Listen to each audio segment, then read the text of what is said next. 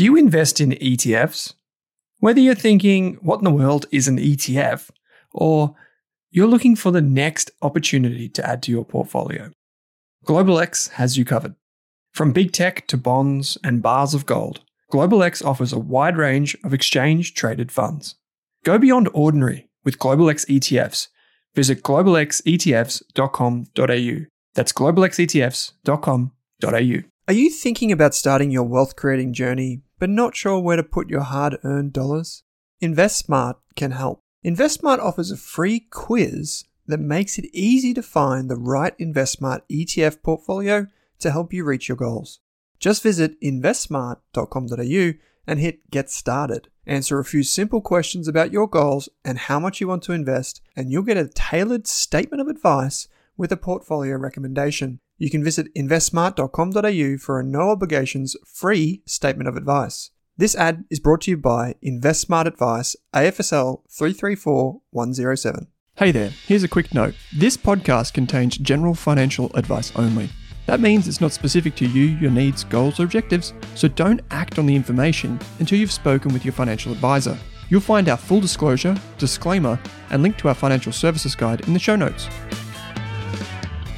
Drew Meredith, how you going, mate? Good. Good to be here as always. Good to be here. We're recording remotely today. Well, I'm remote. You're in the office. How you going? What's news? That maybe not everyone knows about, which is the halo light, the ring light, the old halo light. For anyone watching, so Drew Jamie's always squint this way normally. Jamie always asks when I'm in this room, why the lighting, like why does everything look so good in this room? Because in our office, you've seen the lights that sit above it. They're really they're right in the right spot, makes everything dark, and then you've got this. I'm pretty sure it's your halo light in here, isn't it? No, it's yours. That's a $5 Kmart. It's a stitch up for you. For anyone that wants to become a famous podcaster or YouTuber like Drew here, you can go to Kmart and get a $5 ring light. It just plugs into your USB, good as gold. They're fine, actually. They're actually pretty good. I take one on the road with me. But what have you been working on, mate? A bit of everything. A lot of news this week. Head down to the Super and Wealth Summit, the AFR event, which was across the road. You probably remember our team just had the ESG retreat down in Tassie as well. But the AFR was super interesting. They had all the big industry funds there, IWF, JB Weir, AMP, all the big names talking about kind of advice, retirement. The Minister, Stephen Jones, went pretty hard at pension fund industry funds on how they're not doing enough in retirement. And Wayne Swan kind of talked about they're not providing retirement outcomes and they're not really educating. I think there was a stat that came out that 40% of people, which is probably it's a ghoulish name tag we've got there. Halloween, sorry. Happy Halloween. for everyone, you've got some name badges came up, look like Halloween. There's something like 40% of retirees are financially illiterate, which was kind of a shock, but they're not that shocking at the same time. So as they're not really educating and people aren't empowered when they get to retirement, they basically just get a letter that says change to an income or you're retired, here's your money. And that process isn't very clear, nor is it providing them with awareness of how much they could draw. One big thing, we ran our retirement event last week too for Wallet Partners. Yeah. And one big thing is kind of minimum drawdowns that you have 4% under 65, it goes up every year. People see that as how much they should draw, which is the complete opposite. You should be drawing, one, what's sustainable for your assets, but two, what you need to live, not what the government says is a minimum amount. That was, I think, a big message that came out of it too, and that's just empowering people to know their financial position. So, in other words, because the limit is, the minimum is set at 4% at 65, from them saying, people think, well, 4% at 65. Yeah, they think that's all they should draw. Where it's complete. Depending on your assets, you should be trying to live the same lifestyle that you had before, if possible, and then adjusting accordingly. Not just spending the fall that comes out and not thinking about it anymore. Yeah, fair enough. I think this is like something that we see. It's like financial literacy or investment literacy. It has nothing to do with age. Like, not at all. I can see this in the crowds, no matter where we go. Like, it doesn't matter if we're talking to a not just retiree community, but a very old, say, stock picking community or younger investors at some sort of evening drinks or whatever.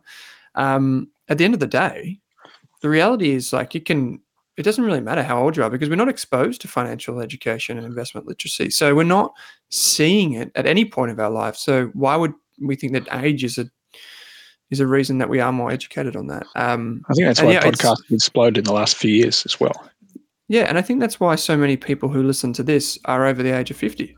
Like you would think that we use like primary colors like yellow or blue or green at Rask, that you'd attract a younger audience, but it's just simply not the case. Like most people, the average age of our podcast is younger people like primary colors. Well, but that's where the kind of like the psychology behind the choice of colors for like Microsoft and Google and all those things come from, is that you have primary colors because it's less offensive. You learn primary colors in primary school, right? So, like you'd think that, but the average age of listener of this channel is 49. So, it goes to show that it doesn't really matter if you want information and you're interested in investing. It doesn't matter what age you are. You want to learn. I'd say that the people that listen to this, in fact, I'd be almost sure of it, are not the people that fall into IOF's definition of financially illiterate, because we are listening. There was something interesting before we get to the news. We did hear from Kogan this week. You're getting a bit of what's the word? Gravitas. Gravitas. Oh, I'm pretty sure you've got some gravitas in there. Gravitas. I don't know about that, mate. I'll take it. It's better than credit to you for that. Free TV. Let's not jump forward though. Yep. Yeah. No, there was a section in the notes that you prepared for this week, which I thought was really interesting, and it's while we're on the topic of retirement. You have some notes here for folks who are heading into retirement or in retirement, a bit of a spring clean. Do you want to run us through these 6 things that you've come up with? Yeah, I'm a really weird note taker. So, the notes thing on your iPhone, which then goes to every Apple thing you have. If I just come up with random ideas, I'll put it there. And it was basically someone wrote about a spring clean. I'm like, oh, that's perfect. You should spring clean your portfolio or spring clean your retirement strategy before Christmas. Everyone thinks about it after Christmas, and that's when we get a lot of interest naturally because you're thinking about it. But there were 5 things I put together pretty quickly, which kind of span investment and the financial super side. So something we found, or we talked about at the retirement event, was that something like 80 or 90% of SMSFs over 65 have commenced a pension, which turns their fund into tax-free. Something, I think it was less than 10% of industry funds with members over 65 have done that. So just something as simple as that can save you a massive amount of tax. General advice only, depends on your situation. The other one's check your transfer balance cap. So whether it's your pension cap or your ability to make catch-up contributions, go onto MyGov, look at your super cap for the last and where it sits for the last few years. You've got some benefits if you're under 500,000, and then the other one's been increased to 1.9 as we found out. As we found out last week. And then more investment ones, and look at your asset allocation. Markets have moved a lot. Have you become overexposed to something more than something else? Like global shares have done much better than Australian, so just be wary of anything popping in.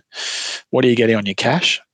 So Jamie's been published, Business Partner's been published a few times the last few weeks. Go buy term deposits. Not personal advice, but make sure your cash balance, whether it's on a platform or not, is near that cash rate, which should be over 4%. Or if it's not, start looking at term deposits. And then just looking at your contribution caps. You don't have to do it. We all do it in May, but you can think about it earlier. Can you walk us through that? Strategy. What do you mean? So the ability to make non-concessional contributions each year. And we tend to think about it because it gives a structure in May, June. But just because it's the end of financial year, you're free to make those contributions whenever you like, which is you can make $110,000 per person in any given year. And then there's also strategies like you can draw out your super and recontribute it with a view to reducing the tax for your children. All legal and not loopholes. Tax avoidance. Yeah. But think about those sort of strategies for those. Some of them are for over 65. Some of them are for people probably in accumulation phase as well. Yeah, they're great. Maybe we'll include that list along with the show notes today. I was going to try and do a quick article on that too, so we'll see how that goes. Okay. Well, if you get that out in the next 24 hours, let us know and we'll chuck it up on the website. No pressure. So we did mention that I did buy a Kogan TV not too long ago, and I feel like it got right to the end of the warranty period and then started to freeze and turn on randomly throughout the middle of the night. So Kogan reached out and said, "Hey, we're sorry to hear about this on the podcast, but let us know if you can try these steps and fix it." Kombucha, there you go, Drew. I also love remedy kombucha. So if you do want to send Drew some kombucha, I'm sure he'd appreciate that. Drew at Wattle Partners, of course. So Kogan reached out, and thanks to the team there that did that, they told me some instructions to follow, and it fixed the TV. So presto. I thought you were getting a new TV. No, they offered that if it didn't work, they would send me a new one. But credit to them. They found a solution and it fixed the TV for me. So now I can watch my favorite Amazon Prime things when I'm jumping into bed for a little while. So thank you so much. We have to thank July as well, don't we? From a few weeks ago. July. Shout out to July, the luggage company, based in Melbourne, makes wonderful luggage. So don't get an American Tourister, get July. Not paid to say that, but that's not at all. Plug. Not at all. Drew, do you have a buy, hold, sell for us? Yeah, I had a weird buy, hold, sell for you. Okay. I always come up with them at the last minute, and most of them are personal and not stock driven. Okay, I like this. My first one is price of petrol. Buy, hold, sell petrol cars. Maybe it's on a medium term basis. Medium term, so it'll be 3 to 5 years? It cost me $130 to fill up my car the other day. Shit. When you say medium term, what's your definition of medium term? 3 to 5. Okay, yeah, me too. Did you really buy a Tesla? Yes. I would say sell combustion engines. I think if you're a tradie, you probably can't get away with electric just yet. If you're driving long distance, like into the country, you probably can't get away with electric just yet. But everyone else could drive electric. It's they're so much better. So yes, shout out to the range Rodney. on my car is like 600 kilometers, and the range on a Tesla is 600. And they always talk about the range being. Depends on the Tesla. Like mine gets about 450, but how often do you go more than 450 in one shot? And around the major cities in Australia, you've got all the superchargers. You get 80% in 15 minutes, so it's not too bad. But yeah, I can't remember the last time I stopped in a bloody petrol station. So maybe to get fishing bait. That was probably about it, to be honest. But yeah, I would say sell. But I was thinking you're always going to need diesel trucks and that sort of stuff for certain long range applications and whatever. So that's my one. What about you? I'm still a buy. You're a buy on combustion engines. The sound of an engine just sometimes is nice. I do want a Tesla. I'll be buying an electric next. I was talking to David Dicker, the founder of Dicker Data, the other day. Is he the one with like 7 Ferraris or something? Yeah, he's got heaps of Ferraris. He's got his own private jet. He's an interesting fellow. He's actually appearing on the podcast in the next 2 weeks, so that's an epic interview. But he was saying the same thing you're saying about the sound of the cars. Yeah. I actually like the sound of an electric car taking off. Kind of sounds like a jet taking off. Yeah, it's kind of cool. I hate that you could be trying to cross the street in like a neighborhood or the burbs of Melbourne, and you can't hear the Tesla. Like you walk out. Yeah. It'll clean you up. You don't want to get in front of that both ways. Yeah. Okay, number 2. Anyway. The second one was kind of follow up. We had CSL last week, hit by the GLPs and Ozempic. So this week's ResMed. I know Dunkin' Donuts has had an issue as well, that now people are saying because of lower levels of obesity that people will stop eating donuts because of these treatments. Wouldn't they eat more donuts? I think, maybe it's supposed to reduce your appetite, so I'm not sure. But maybe you eat donuts and you don't eat other things. Who knows? But we're not doing Dunkin' Donuts, we're doing ResMed. Okay. So the ResMed makes sleep apnea. Products. Devices. I'd say buy. Yeah, I'm a buy on that too. Yep. I'm not the best at buy, sell, hold, so I'll put myself out there for that. No, that's right. I like it. Finally, the last one's the beautiful game. So we had the Matildas last night playing another Olympic qualifier in Perth, winning again. Buy, sell, hold on the beautiful game, whether that's soccer or women's soccer or football. Football. It's the one you play with your feet. So football. I would say buy. They're all buys. I'm a huge soccer fan. I'm a huge soccer fan, so I love my Chelsea and love watching soccer. It's what I watch most. So I would say buy. I'm Man United, so I hate that soccer, but I love watching the Matildas. Okay, so it's a buy from you. It's a buy, yeah. I've got so to we've got buy. You got buy. I've got sell on the petrol, buy. Please send through some other buy, sell, holds for us. I'm not very good at them. Please help us out. I do have a couple of hypotheticals for you, actually. I was going to say, what's one or two. I'll give you one or two. What's the one or two best non-financial investments you have made in the past year? So something that's not like a investment product, like a share or an ETF or a fund or But not a something bar. like not a bar, not a real asset. Just something that's like maybe like a product or could be whatever. The car I bought from my parents. I kind of, for some Okay. reason, find some joy in that. Okay, that's good. You do spend a lot of time in your car, so it's kind of Yeah, fair enough. comfortable. And I did not prepare for this one at all. Okay. Well, I think go for it.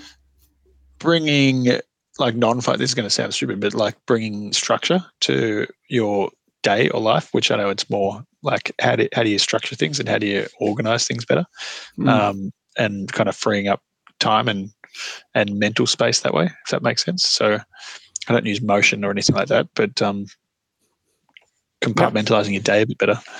Maybe that's a bit too deep. I usually go shallow and happy. This is going deep. No, well, investment in. I got it asked the same question this week for a book. So, like, what's the best non kind of financially thing that you've ever made as an investment? And I was like, oh, well, I guess like investing in things like mental health is really important. Yeah. Like, I think that's really important. I think people underestimate like the best earning asset that you have is what's up in your head. So you want to take care of it. But I would say most recently, I bought a Costco membership, which I'm stoked about. Like, I'm absolutely thrilled about that. Again, every week. And you paid for it, not an ad. Let's be clear. Yeah. And then the other thing, I bought a copy of Mike Kemp's book. Michael Kemp, who worked with the Barefoot Investor for a while. This book is the Ulysses Contract. I know a lot of people that listen to the show have got a copy, and I think it's a brilliant book. I think it would change a lot of people's perspectives on various I saw this forms one of I was going to investment. try and read out too. What is it? Gonzo Capitalism. I have heard of that. Yeah. You haven't read it yet? No, I just saw it online today. I'm like, oh, that looks interesting. This is more of a public service announcement for folks as well. I've also booked in, hopefully, I'm guessing it will go ahead, Shane Parrish from the Farnham Street blog. He's got a new book out, Clear Thinking. So his podcast with us will go live before Christmas. So if you do have any questions for Shane Parrish that you want to send in, please let me know. So to put it in perspective, Shane Parrish is probably at a similar ilk to Morgan Housel. His book is currently on the New York Times bestseller list, right up there with Atomic Habits and all that sort of stuff. So, in fact, on the back of the book, I noticed I got a copy. My copy finally came today. I bought 2 copies and an audiobook because I forgot I ordered the original copy, and it took 4 weeks to get to me. But on the back of the book, there's Annie Duke, Morgan Housel, and a bunch of other people that have basically endorsed the book, and it's a fantastic thing to see. So those would be mine. The other thing that I wanted to ask you is just a bit of trivia. This is more a bit of like pub trivia on a Wednesday night for investors. What's been the best performing stock market since the year 1900? Only one of them has been open since then. Has it been the S&P 500? No. Australia's been in business. It's not Australia. Stock market like index? Just pick a stock exchange then. If you pick a country. Not the New York stock, US. No, that's third. Canada? No. FTSE? No. Hang Seng. No. Well, you're going to tell me it's the ASX 200. No, it's 200 only created in the 1980s, the All Ords. The All Ords would be the one that you track, goes back. The All Ords is the second best performing stock market. The best, Johannesburg. South Africa. Yeah. South Africa. A lot of similarities to Australia too, yeah. Yeah, it's a kind of like back then it would have been an emerging or a frontier market. And it's developed into a developed market, which has probably helped the country and the stock market rally over time. But yeah, the US was in third, Australia second, Johannesburg or South Africa in number 1. So do we have any other news we want to get to before we answer some questions? Always a lot. We've got a rate decision coming up on Tuesday. I'm saying it's going to be a hold. I think 80% of people are saying it's an increase, which I find incredibly challenging. The Federal Reserve kept rates on hold this week. That's why the markets rallied overnight. I'm just rattling them off here. The IMF came out and blamed the government for inflation. Do you see that It's probably in my fair. notes? Probably fair. All this infrastructure spend, and I think we've talked about this before, and it's what Bill Mitchell talks about. We have to confirm his date as well. Mm-hmm. We're just treating this as if it's a normal chat, not necessarily a podcast. But basically, the inflation comes when there's crowding out by the public sector into the private sector. That means that the public sector is using up too many resources and pushing the economy past capacity.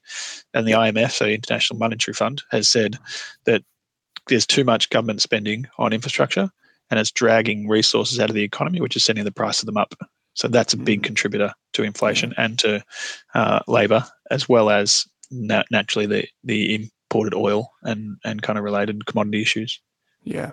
It makes a lot of sense, right? Because, I mean, I was chatting about this earlier on the finance podcast, is that we do have an issue where retirees in particular are able to spend, and because interest rates have gone up. So then we don't really have the impact from that side of the town yet. We're seeing the impact on people with mortgages. Mostly the household savings rates come way down.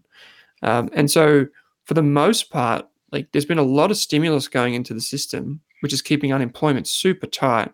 I would say younger households as a general rule are feeling the pinch a lot more than the older households. And the government is on a spending spree. At the same time, the RBA is trying to hold up rates. So it's kind of like there's all this tension in the system. And I'm with you, Drew, for next week. I think it will be a hold. I just think there's too much water still to go under the bridge from the interest rate increases we've already seen. Higher rates could be contributing to inflation because they're giving retirees more money on their term deposit. Well, that's it. Spending Exactly. more. Exactly. Yeah, the people who own capital, and I think there were some stats out of the US that like national wealth, household wealth is even median household wealth is the highest it's ever been. And that's why it's having less and less impact, because if you've got financial assets and it's not all in property, well, your income can actually be going up. Yeah. So I guess it's one of those things at the end of the day where folks just need to be mindful that we might have persistent inflation, or at least persistent rates near where they are. And as you said, if Jamie's right from earlier on, he's telling everyone to go out and get term deposits, and savings accounts. There's no reason to stop spending if your interest is exceeding your cost of living. Why not? Exactly. Any other news? 4 questions. We had, Eurozone inflation. I'm still pushing for this, is under 3%. So inflation is falling in a lot of places. I was at the AFR summit. They talked about Australian super. So they just pushed back on the bid for Origin to take Origin private. I'm not sure if the stock could cover that much. No. A lot of renewable energy, but also biggest coal energy producer in the country as well. So it's an industry super fund refusing the price that they're offering and trying to get a higher price out of the bidder. Interesting. And then most of the group saying that Origin don't have enough money to invest to this level they want to without this deal. So that price of that deal went up overnight to $9.50, I think from $8.80 or thereabouts. Wow. That's a pretty big increase considering it's just like one blocking stake. So I guess Australian Super's got a pound of flesh from that then. I'm sure they knew it beforehand too. I assume that's how it works. You know what the price is going to be and you keep pushing for the next one. Yeah. Not that there's anything. No, there's nothing nefarious going on there. Yeah. But this is another company, another major Australian company taken private. So you're seeing the value of, and I think there's a question about value of currency, that with the Australian dollar so weak, all these takeovers are actually, cheaper for overseas companies at the moment. That's why in the mining sector in particular, there's a lot of interest. Yeah.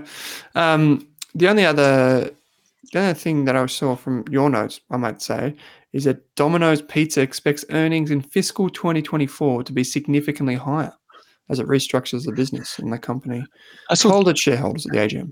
Something like 7,000 stores or something they wanted as well. I'm like, it's a lot of pizza shops. They've always had very aspirational outlooks. Rollouts. The key there, like sales are up 12% year on year. That's like at any level, that's impressive.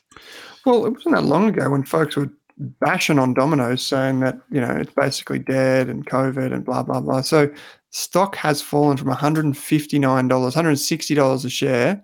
That's in late 2021 to $51 today. So It's a bargain. it's back to a price earnings ratio of 67, Doctor. So Sounds that's like a basically a bargain. growth. It sounds like a value stock. So pretty exy still on those conventional metrics, but it has got a history of growing and being a persistent grower. So I guess that's a pretty good thing. Just a quick question. I did ask you this last week, I think. What do you reckon about Wattle Partners going on the road in 2024? I'm going to catch you off guard here. When you need mealtime inspiration, it's worth shopping Kroger, where you'll find over 30,000 mouth-watering choices that excite your inner foodie. And no matter what tasty choice you make, you'll enjoy our everyday low prices, plus extra ways to save, like digital coupons worth over $600 each week. You can also save up to $1 off per gallon at the pump with fuel points. More savings and more inspiring flavors make shopping Kroger worth it every time. Kroger, fresh for everyone. Fuel restrictions apply. Well, we're recording on Thursday, and me and you have a meeting planned tomorrow morning to talk about just this topic. Yes, we do too. Was So top of the maybe next agenda. So watch this space. This is a bit of the tease, is it? Watch this space. Take this retirement community national, and that's what we're trying to build. Really, is a community of not like-minded, but people with a lot of things in common. Yeah, we got that. Not an ability to speak, but we are talking about it next year. So how we can, even if it's quarterly, offer some one-on-one meetings at the same time as running a retirement event like we did last week. So we had a retirement coach. We had yourself, me, and Jamie talking about more financial strategy matters, and then we had some fund managers talking about the investment side. Hopefully, got a bit of a blend. Okay, yeah, between I the three. Great. I think all of the speakers did really well, and John Glass is a great speaker as well. For anyone that Chow came Ma to the from event, Cooper from Munro, she was exceptional. she's brilliant. Yeah, she's brilliant. She's brilliant. Okay, so we got some questions sent in. If you have asked a question, or if you do want to ask another question, you can head to the link in your podcast player or in the YouTube description below the video that says ask a question. Select the Australian Investors Podcast. Drew and I answer the questions every Saturday morning. Just remember that it is general financial information only. We don't know your personal circumstances, which is why we ask you for silly nicknames on the way in. If you are the silliest name of the week or the most fun, you end up with a prize, which is the Value Investor Program, a free online course on value investing worth 499 clams.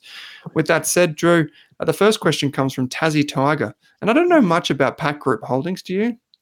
Jaminda Pratt family. I think Jaminda was the Pratt family, isn't it? So the Pratt family owned Amcor and Visy. Yep. Anyone that knows Alphington with the old paper mills for a long period of time. And I think Pact Group does more specific packaging. Yeah, right. To my mind, rigid plastic and metal. So it was kind of like Aurora would be one of the other companies that was involved. And I think they do more of the cardboard. And this is like the plastic and specialized part. Highly labor intensive or input intensive, probably thin margin business and probably a SMID cap. Yep. Okay. And do you cover the stock that closely? No, we've covered Aurora in the past, not Pact. I think mainly due to the size. Yeah, I could be proven completely wrong on that. Oh, yeah, Pact is only a 250 mil market cap, whereas Aurora sits in the ASX 100 from memory. It's 3.3 bill. Yeah. Okay. So the family, know the history. Yeah. So Tassie Tiger, I don't cover it that closely, neither does Drew, it seems. So we might have to take a pass on this one, mate. But a great question about the potential takeover. I have seen it in the news and all these types of things. Takeovers are the flavour of the month. Sorry. Private too. So it's Raf Jaminda trying to take the company that he was running or majority shareholder of private, and then the independent board recommending you don't accept the offer. Yeah, So fair really enough. What he's saying is that the share price isn't valuing the company highly enough, and management at the moment isn't doing enough to just in the kind of the story for most of these, that management isn't doing enough to show that value. Yeah, right. Fair enough. This is a good one from T Baggins, in fact. Writes in and says, how does someone who is not a sophisticated investor invest in a private credit fund? What are the options? Because they may be listening back to some of the other episodes that we've covered before where we talked about private credit strategies. what are the options if someone is not a sophisticated investor? Are these available, quote unquote, to retail investors, Drew? I think private credit is the word defining wholesale and retail investors as well. Yeah, probably. So wholesale investor, you basically need to be earning an income of over $250,000 or have assets in excess of 2.5 million. And then you get access to these big range of investments. The big advice wealth management groups use this to distribute different kinds of investments, and it removes all that, like your retail license. It removes a lot of the protections that you have as a retail investor. So we treat everyone as a retail investor at Waddle. And it's really the investments that are generally popular are private markets, the potential higher returning, so like private equity, venture capital, and perceived high risk, and these investments that industry super funds and other groups tend to hold. Private credit itself, I think, is quite difficult to get as a non-sophisticated, if that's even the word, the amount of sophisticated investors we've met. Like money doesn't determine your financial literacy. No, just like age. Which is the issue. And we've talked to, regulators about this as well.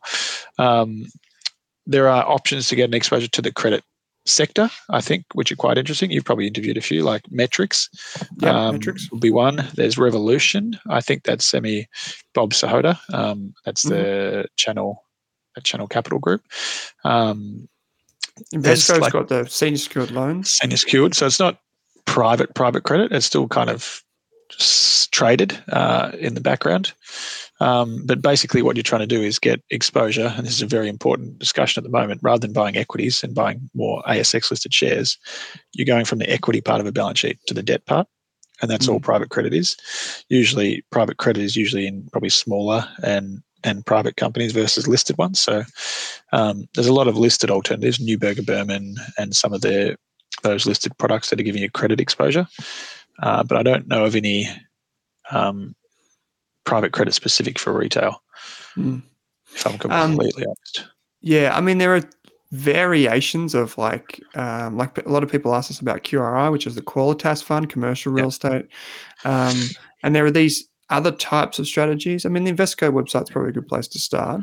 There are different strategies that are available, but for the most part, they are wholesale or require large minimums for investments. And I think the question is what are they trying to get out of it? And in this instance, don't know who you are, but you may be looking at, say, something like a defensive alternative. And I think they go on to say, I've read it that this investment would sit well in bucket 2 of the 3-bucket retirement strategy.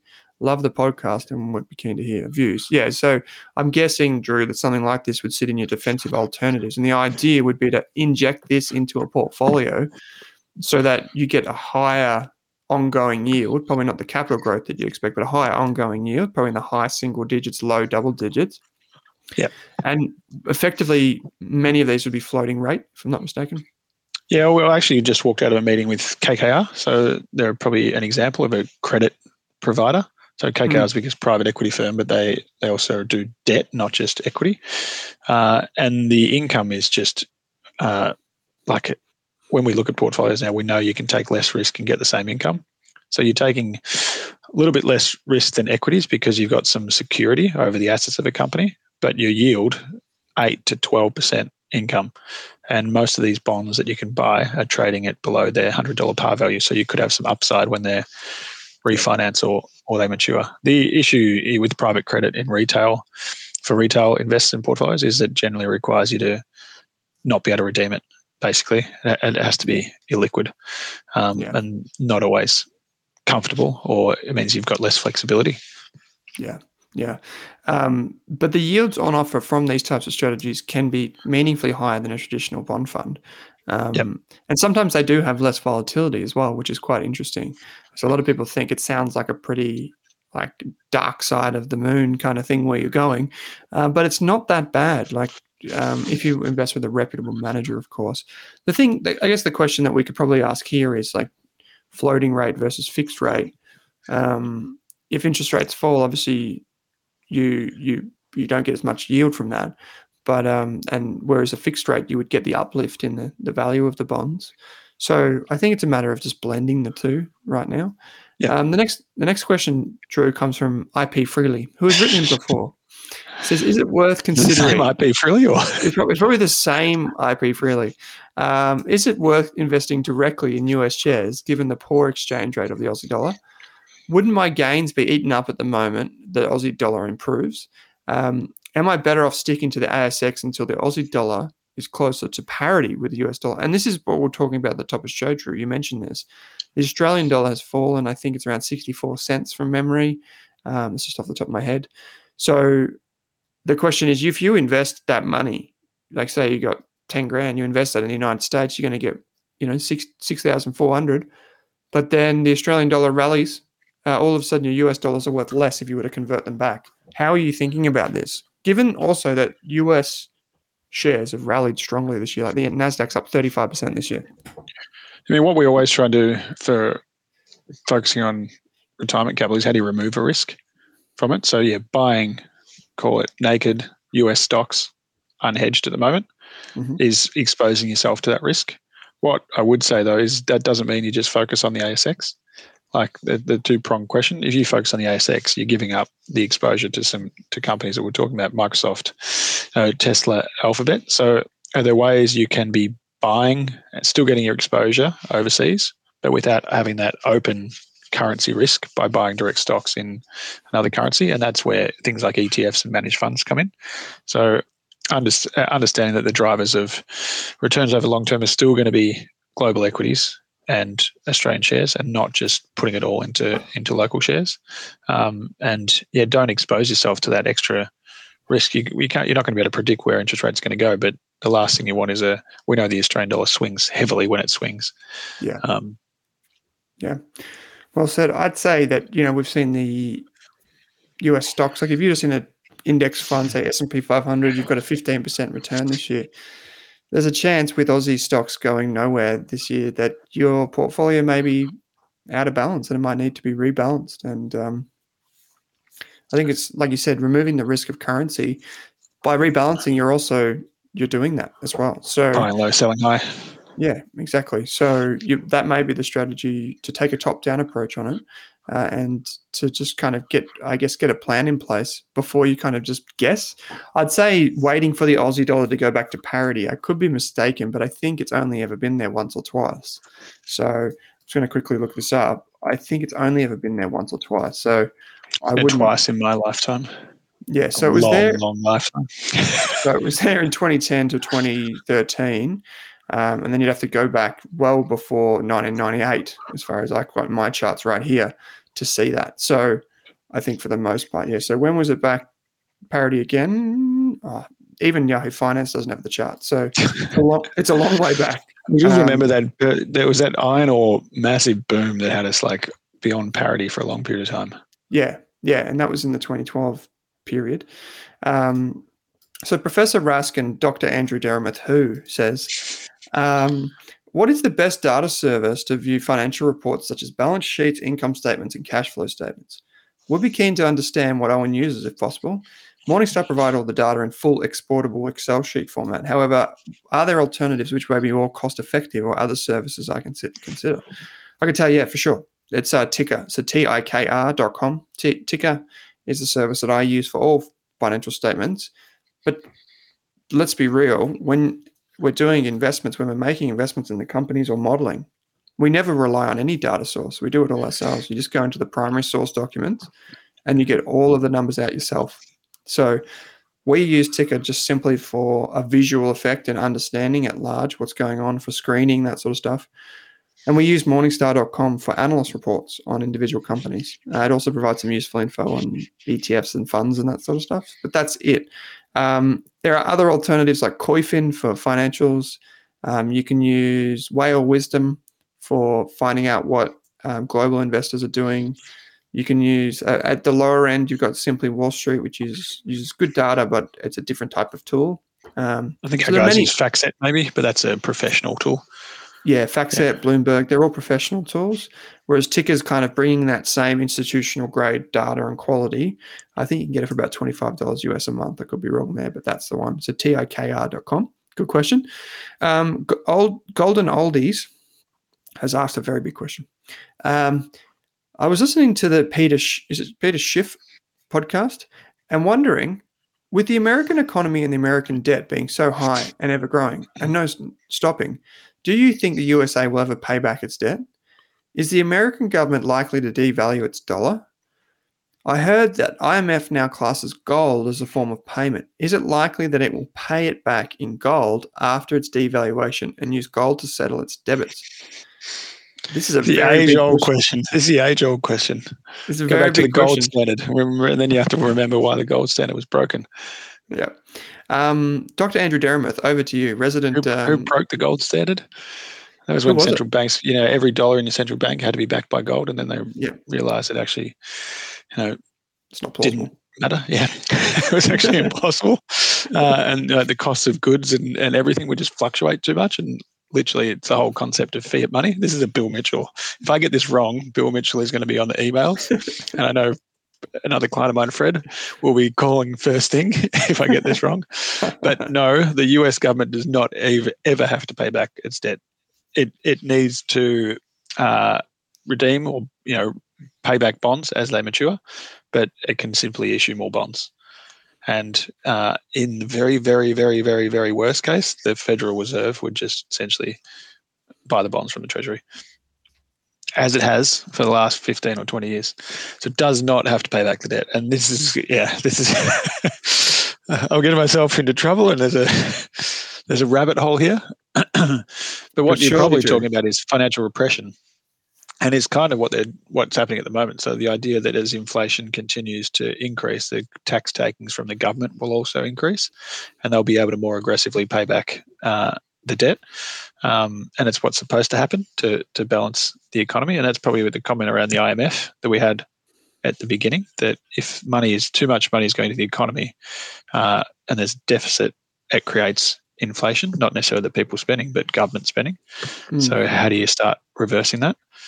And maybe it's naturally happening because their interest costs are going up, but then you're just issuing more bonds to do it. So I'm in a rabbit hole. I don't think we're going back to a gold standard. Like, there's a story that you could make $1 trillion bill tomorrow, all the government debt would be gone, and that $1 trillion bill would not be inflationary. It'd probably be deflationary. I think this is it's very easy for people to get overwhelmed and think that a government's balance sheet, at least one where they print their own currency, is like a household balance sheet. I'm Thatcher for that. But the easiest way to think about it would be that, imagine you have your household balance sheet and you can just go and click the button in the kitchen and you just get more money. And the debt keeps expanding, but you just keep clicking the button and you just keep going. Of course, there's more to it, but that's just the general gist. All right, we've probably got time for maybe 2 more questions. Well, it's good. There's only 2 more questions left. I can't paste that question for when Bill Mitchell's on. Okay, yeah, we'll just put it to him, but we'll change a few words and just see if we can just mix it up and just throw a few spanners in there. Hopefully he's not listening. Ian McCoon writes in, and it's not the actual Ian McCoon, because you mentioned Magellan suffered from a key person risk, which had a big impact on the share price when they left. Do you think Pinnacle, ASX, P&I, also is at risk of this? Given Ian McCoon, he said he would likely leave around 2023. Thanks. So just so we can confirm, Pinnacle is like an investment manager. Yeah, but they have multiple brands. I counted them before we came on here. I can't remember how many. It's like 12? 10 plus. So they've got a couple like private equity type things in there. But so they've got 10 different strategies or fund managers beneath them, and they own a part of all of them. Rather than Magellan, which at the time, with Hamish Douglas at the top, really only had one like key person overseeing a few of the strategies, which was they have the infrastructure, which kind of the team kind of sits off to the side, is really good. But the main global fund was run by the talisman Hamish Douglas. Now Magellan have the core series, Airlie, still got the global fund and infrastructure, but it's very different to Pinnacle in that Pinnacle doesn't have to manage the money of all of the different strategies. It just has to market and sell them and promote them to financial advisors. So I would say, Drew, it's a very different thing. Even if you step back, I think the key person risk is not nearly as profound. That would be I think Hamish Douglas was the key decision maker for individual investment decisions, as well as running the Magellan business. And that's where we see key person risk, is in it was all his IP that was driving performance. Whereas at Pinnacle, you've got the complete opposite. It's all these individual managers. I think Metrics is in there. So Andrew Lockhart, I think Firetrail's in there. Some of those groups.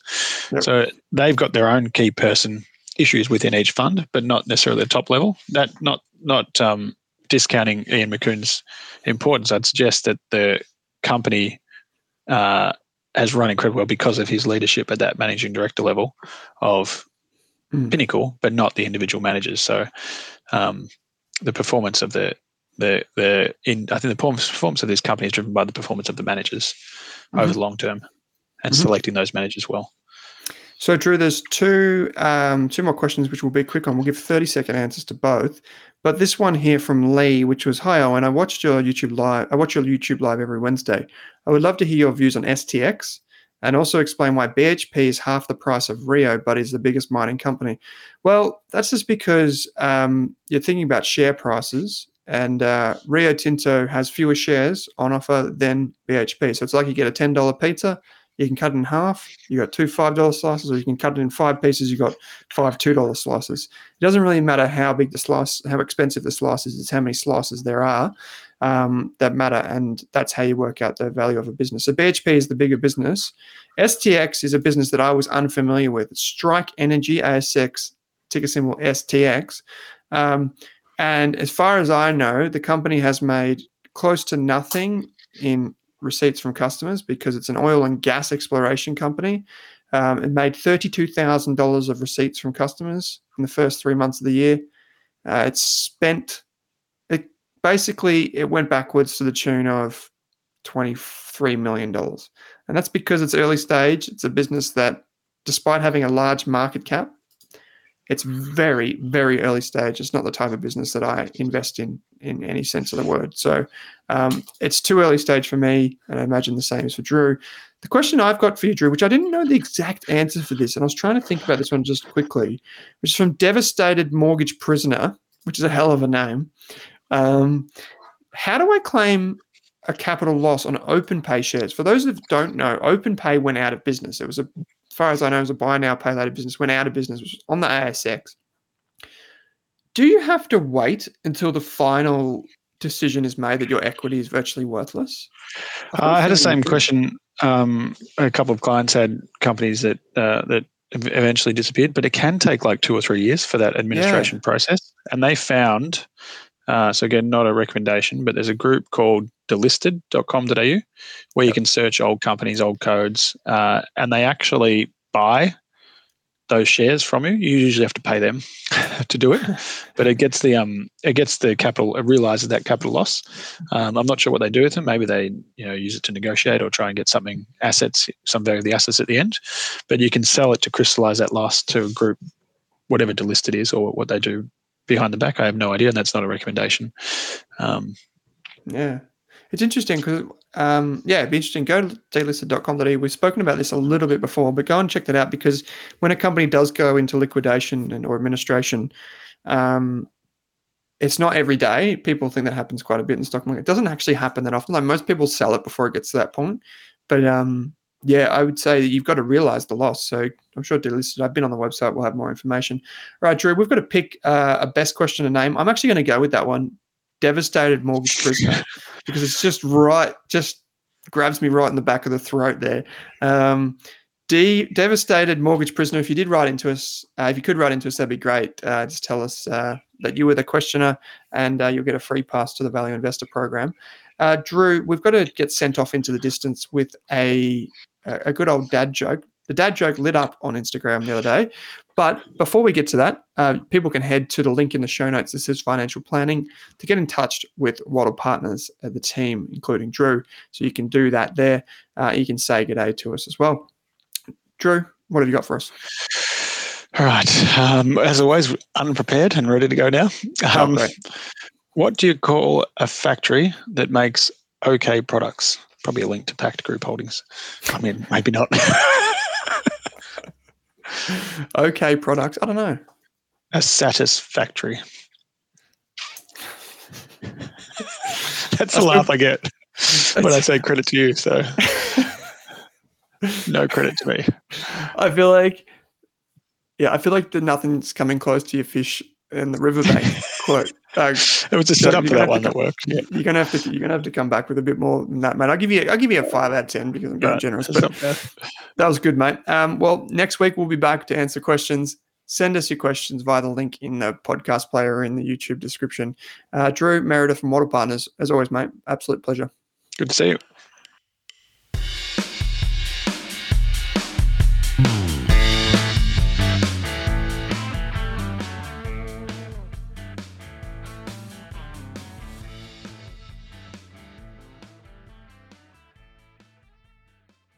For more than a decade, I've been hunting for the best investors and their methods, strategies, and tools for investing.